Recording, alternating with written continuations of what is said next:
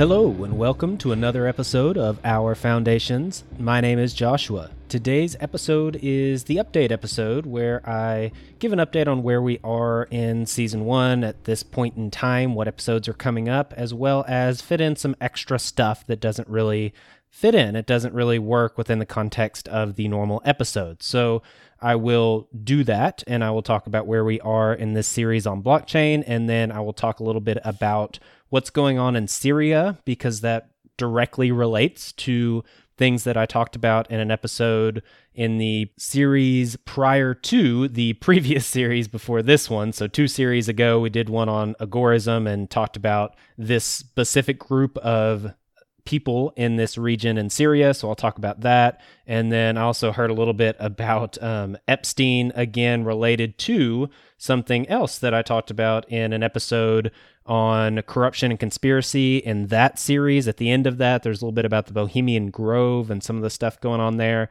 And I heard a tie that people were talking about how some of that stuff related to Epstein, so I'll bring that in at the very end. So to begin with, where we are in the podcast right now, we're on the series on blockchain, which roughly what I'm trying to do is wrap up this season by looking at the future and what alternatives are going on. So I did a whole series on that type of thing related to government. That was prior to this. And then this one, which is supposed to be our money section, is related to blockchain, and we're in the middle of that. And then the next one will be education.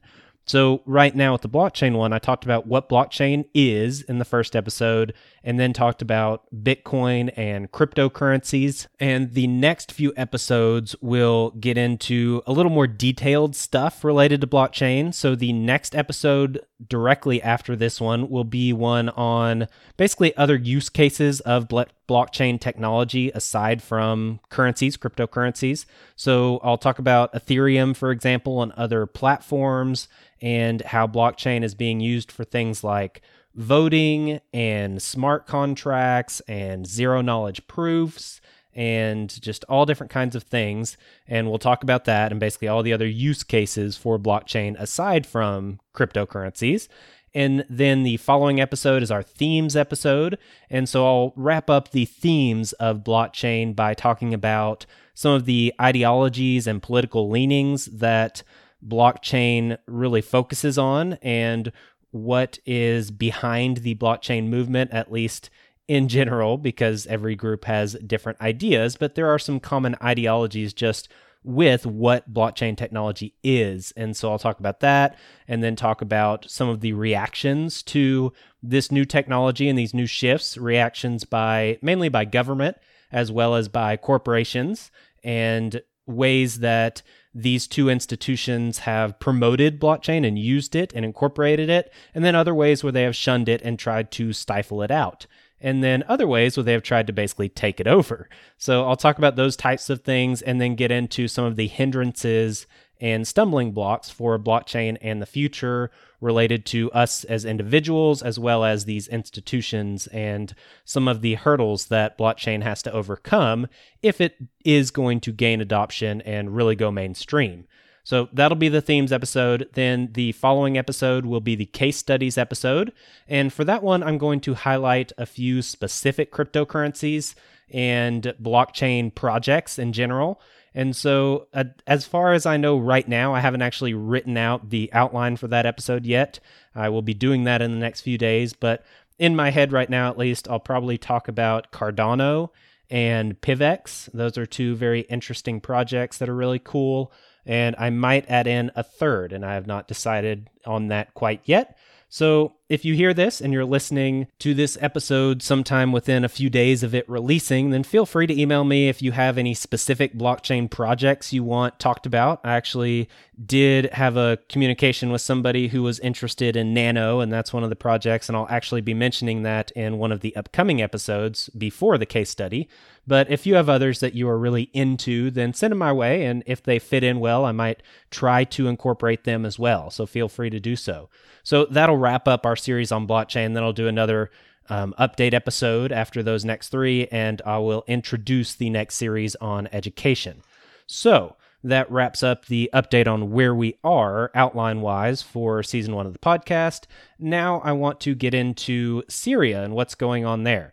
So if you don't remember or haven't listened to the series on agorism, basically what I talked about was this area known as Rojava, or the Autonomous Administration of North and East Syria, otherwise known as Rojava. And this is an area that basically declared themselves autonomous. They declared themselves not under the rule of Syria or Turkey or any of the states around them, and they decided to organize their society alone, apart from these government institutions, and they did so without an official government.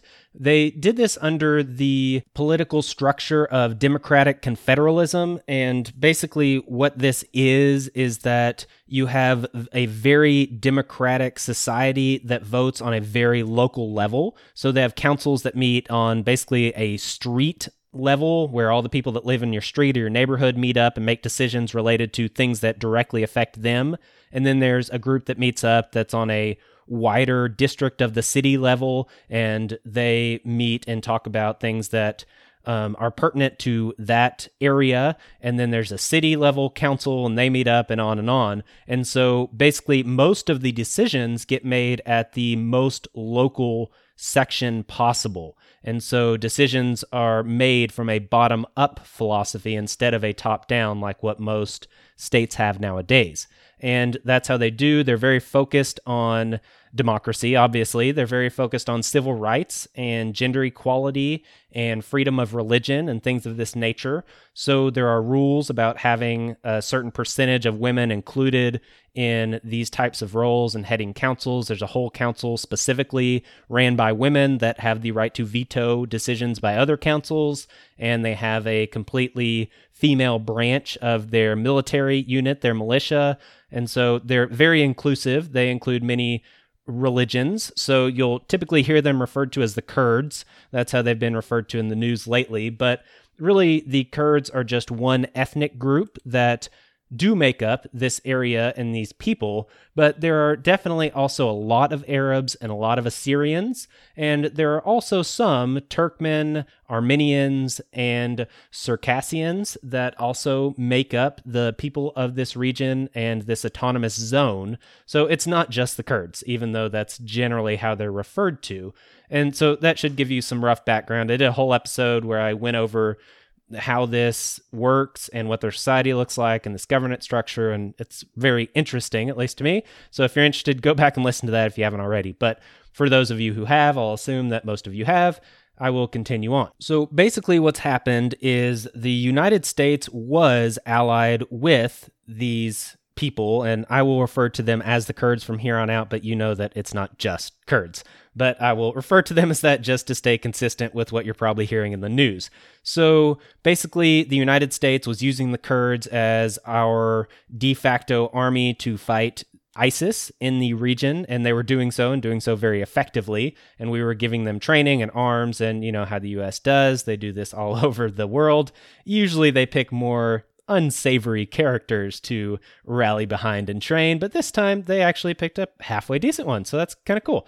But the problem is that now that we have declared ISIS as defeated, and basically we're kind of done in that area for now, as well as there's some issues with having an area secede from its government and declare themselves autonomous. The United States does not have a very kind history towards those types of movements, so there are some conflicts there as well. Well, what happened was that Turkey wanted to come in and take over basically a strip of land in between Turkey and this autonomous zone.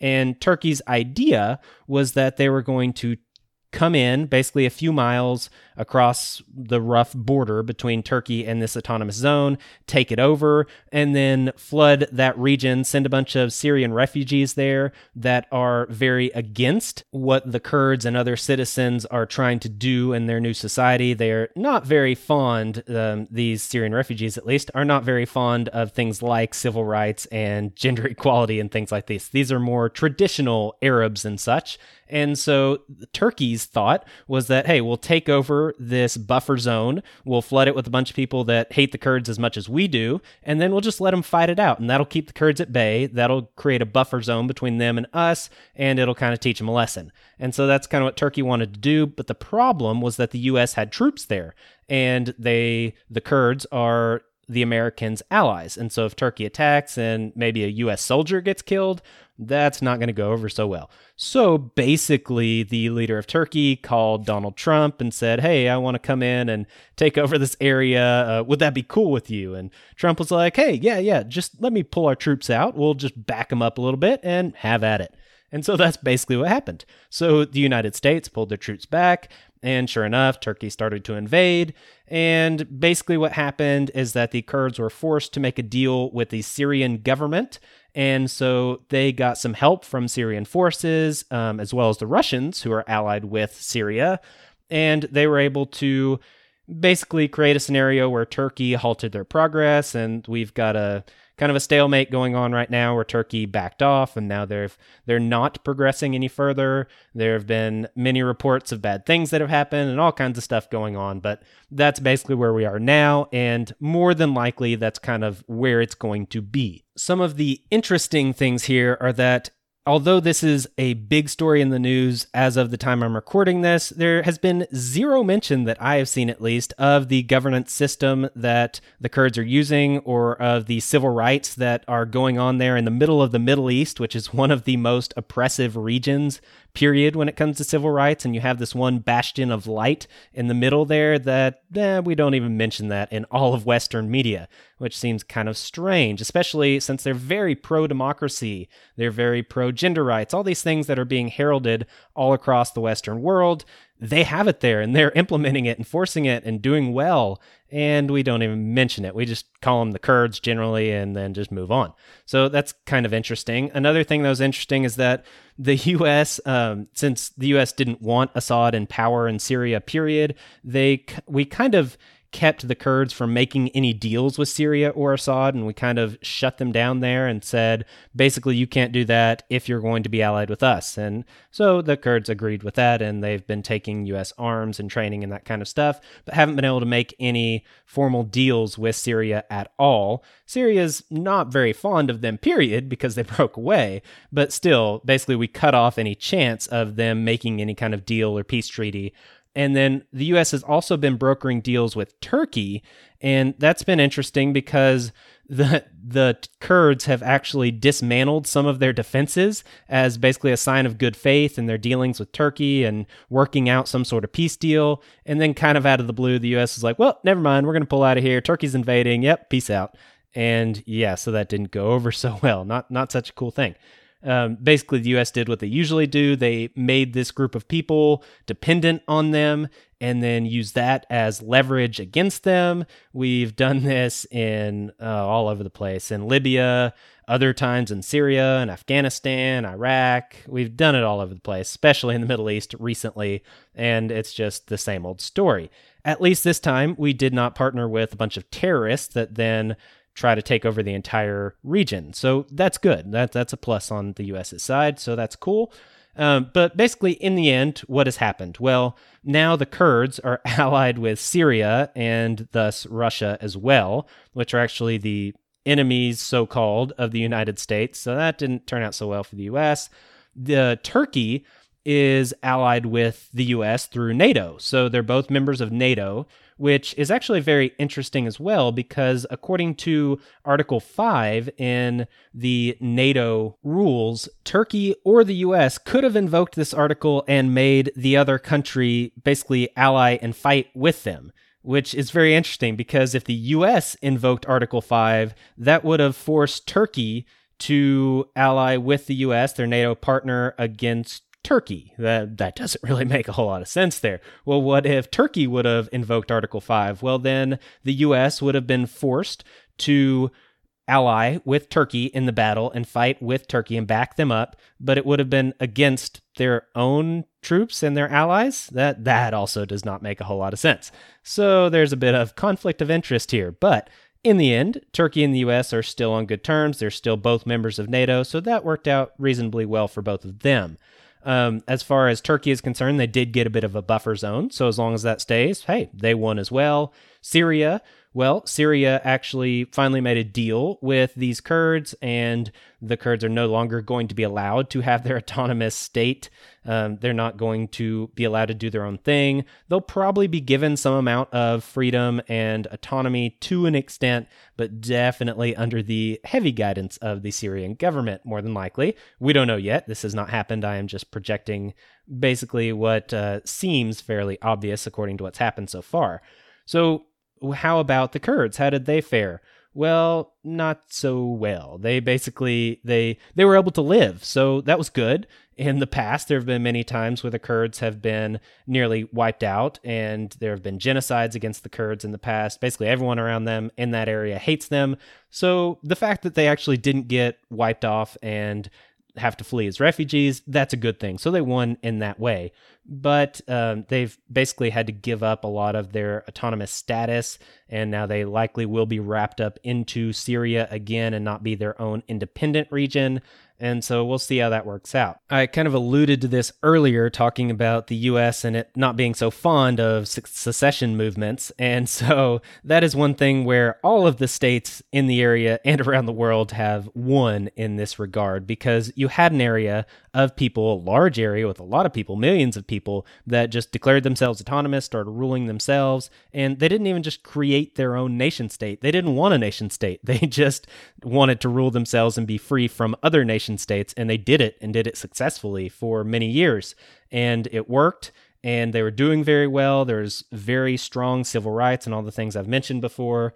And so that's a threat to any nation state around the world, because if that is able to happen, especially in somewhere like the Middle East, then it's definitely able to happen somewhere like America or Canada or Spain or many of these other areas that actually have had similar movements in the past, and there is an undercurrent there as well. And so we'll see. That definitely could have sparked a lot of things, but it didn't really get any media coverage. It's still not getting media coverage, even though it's all over the media. Kind of weird.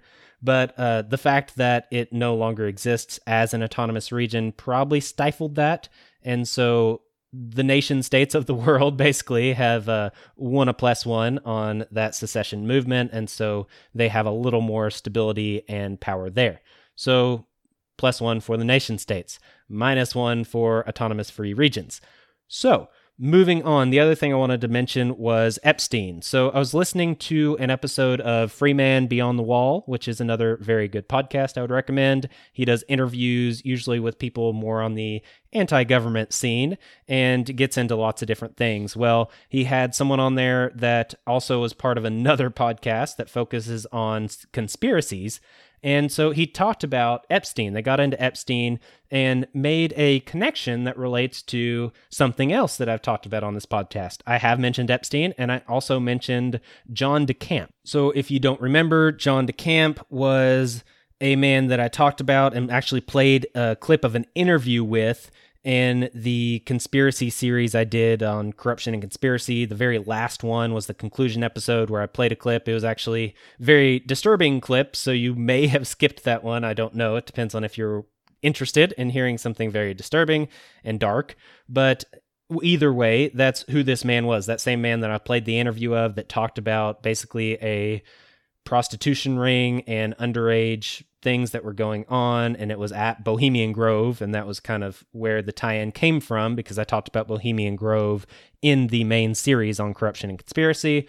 Well, that's who John DeCamp is, so I'll get back to him, and now you know roughly who he is in case you forgot. So going back to Epstein, as far as just some updates in general, since I hadn't mentioned him in a while, basically his girlfriend, accomplice, handler, whatever you want to call her, she's pretty much disappeared, and no one really knows where she is. She did post a picture at one point in time, and it leaked out of her holding a book that said something about the CIA on it, which is kind of interesting since there are connections between Epstein and the CIA, and one of the people that was investigating Epstein last time he got busted was told to leave him alone because he's part of intelligence, and more than likely that's CIA. Some people say that the whole Epstein deal was a CIA honeypot operation where they would would basically get material to blackmail high-profile politicians and executives and that kind of stuff. So who knows? There's a lot of connections there. So that's kind of interesting that she leaked this photo of her holding a book that referenced the CIA.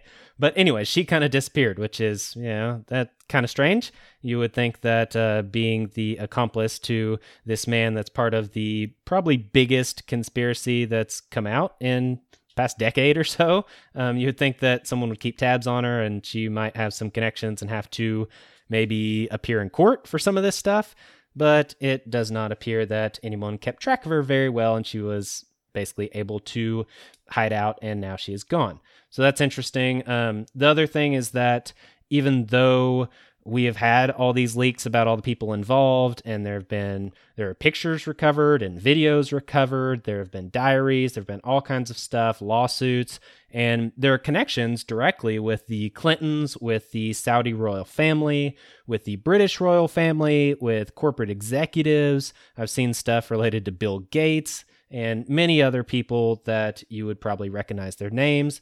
And yet I have heard basically nothing about that. It doesn't seem like any of that is actually getting investigated at all. Seems like basically, Epstein killed himself, and so let's just forget about it, case closed. And so even if they do investigate something, it seems like they're focused just on Epstein and his involvement, and that's it, not on any of these other people that are directly connected and that were actually using this underage prostitution service. So that's not very cool, but again, +1 for the establishment, -1 for anybody that actually wants justice and that sort of thing. So where the connection comes in is that there was another child prostitution ring that got busted a while ago. This was back in the 80s, and this was ran by a man named Larry King. He ran a small local bank in Omaha, Nebraska, but somehow he was also a multi-millionaire and had many very high political connections. He would show up at the Republican Party soirees that would be going on and fundraisers and all this stuff, and he'd be partnered up with some of the top Republican candidates and very high up political people. And so it's kind of strange that he was just a man that ran this small local bank, but he had all this money and all these connections. Well, then he later got busted for having an underage prostitution deal. And where this connects with what I have talked about in previous episodes is that one of the kids, and I don't know if he was quite a kid, I think he was over 18 at the point in time when this took place and it all got busted, but one of those people hired John DeCamp, who I've mentioned previously, and John DeCamp was his lawyer for some related charges when this ring did get busted. And with that, John DeCamp investigated and looked into all this stuff. And basically what happened is that they found out that there was this ring and people got busted. King actually got busted for laundering money, I believe, and one other thing is financially related. He actually didn't get busted for anything related to prostitution, and a few years down the road, the case was appealed, and they actually ended up declaring that there really wasn't an underage prostitution ring, that it was all a big hoax, and it was all made up, and nothing to see here, let's move on. And similarly to Epstein, nothing ever became of it, and none of the connections ever got investigated, and that was that. Well, one of the interesting things that was getting brought up in the podcast episode on Free Man Beyond the Wall that I'm referring to is that all this happened around 1988. 1988 is when the allegations began about the Larry King prostitution ring and all that stuff, and he was actually convicted of embezzlement in 1990. And again, the prostitution ring was declared a hoax shortly after that. So as far as the time frame goes, if you look at Epstein, and I actually went back and looked at his time frame, they just made a rough reference to this, and I went back and did a little more research, but Epstein founded the J. Epstein and Company, and that started in 1988, roughly the same time. He then incorporated in the Virgin Islands and changed the name a few years later to Financial Trust Company. And so that was in 88 and just after. You also have the New York mansion that was raided that Epstein lived in. And when it was raided, they found all this evidence. That's where the photos and videos came from and this kind of stuff. And that's when they ended up arresting him, was after raiding that mansion. Well, that mansion was purchased in 1989. pretty much the exact same time frame as all this other stuff going on.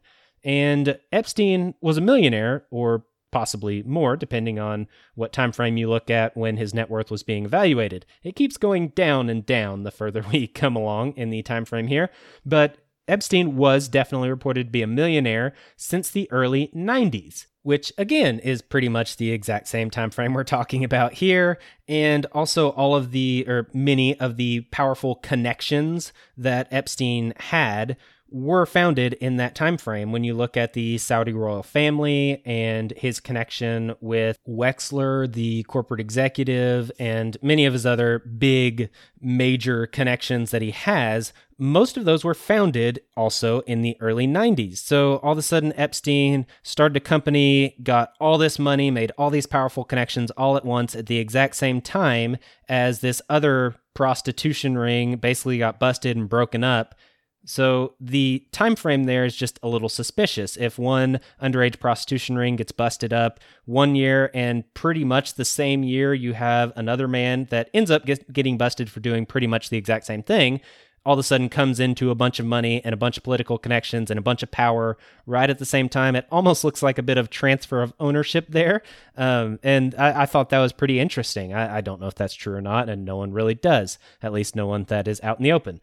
But it's an interesting connection there that right at the same time as Larry King's ring got busted and broken up and basically dissolved, that was exactly when Epstein basically came into power, and more than likely, according to reports at least, that's when his prostitution activities began and started recruiting girls and all this stuff. And so it almost does seem like you have one ring of underage prostitution to serve the rich, elite, and powerful, all of a sudden just basically transferred ownership to someone else who ran a underage prostitution ring to serve the elites and rich and powerful. Yeah, and so I'm curious to see what'll happen from here. Since you're not actually busting any of these elites and rich and powerful, they probably still have the same desires and proclivities, and probably will still be served those by somebody. You know, who will that be? What does that look like? Who does the baton get passed on to next? It's kind of interesting. Again, none of this, or, well, the conclusions here are at least just conjecture, but most of these are facts, and when we put those facts together, it paints a picture that seems to play out the way I've described, and I just find that interesting. And I thought, since there were connections to both Epstein and to Camp, and I've talked about both of those separately in previous episodes, I thought it would be worth mentioning here. So there's your update on that. And with that, I will just wrap up this episode, because that's all we had. So thank you very much for listening. Please see the show notes for all the links and all the resources and all the different things, ways you can contact me. Again, send me an email if you have a blockchain project you're interested in, or a cryptocurrency. And if you get that to me soon, I'll see if I can fit that in if I haven't finished recording those episodes yet. And other than that, please do leave a rating or a review if you haven't done so already. And thank you very much for all your support. Thank you for listening. I'm out. Peace. Thank you for listening. Goodbye.